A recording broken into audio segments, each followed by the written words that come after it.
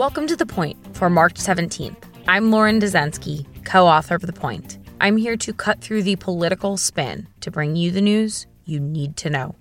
Another round of violence against Asian Americans has thrust reports of racism and discrimination against this ethnic group even further into the spotlight. On Tuesday night, 8 people were shot dead at 3 Metro Atlanta spas on Tuesday. 6 of the victims were Asian women. Police have not yet offered a motive in the attacks, but because of the victims' backgrounds, some public officials and organizations have raised concerns that ethnicity came into play. A coalition tracking reports of racism and discrimination against Asian Americans says it has received at least 3,795 firsthand complaints since just last year. Vice President Kamala Harris offered support and solidarity with the Asian American community on Tuesday. She said that knowing the increasing level of hate crimes against our Asian American brothers and sisters, we also want to speak out in solidarity with them and acknowledge that none of us should ever be silent in the face of any form of hate.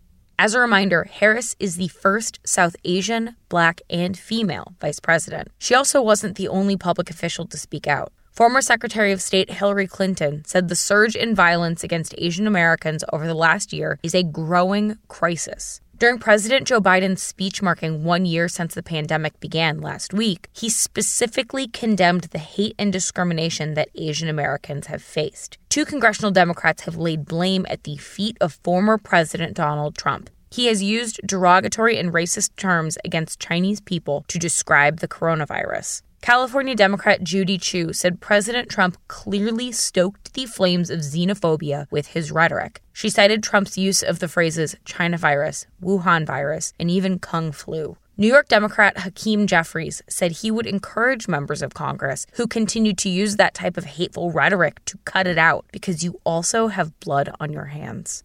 Let's get to the point. Discrimination and racism against Asian Americans has spiked in the last year. Now more officials are speaking out, including against those who have used offensive rhetoric like Donald Trump. And that is The Point for March 17th, 2021. Thank you for listening. For more updates throughout the week, subscribe to The Point newsletter at cnn.com/thepoint. If you like this audio briefing, you can get it every single weekday on Google Home or Amazon Echo, or subscribe on Stitcher or Apple Podcasts or your favorite podcast app so you never miss an episode.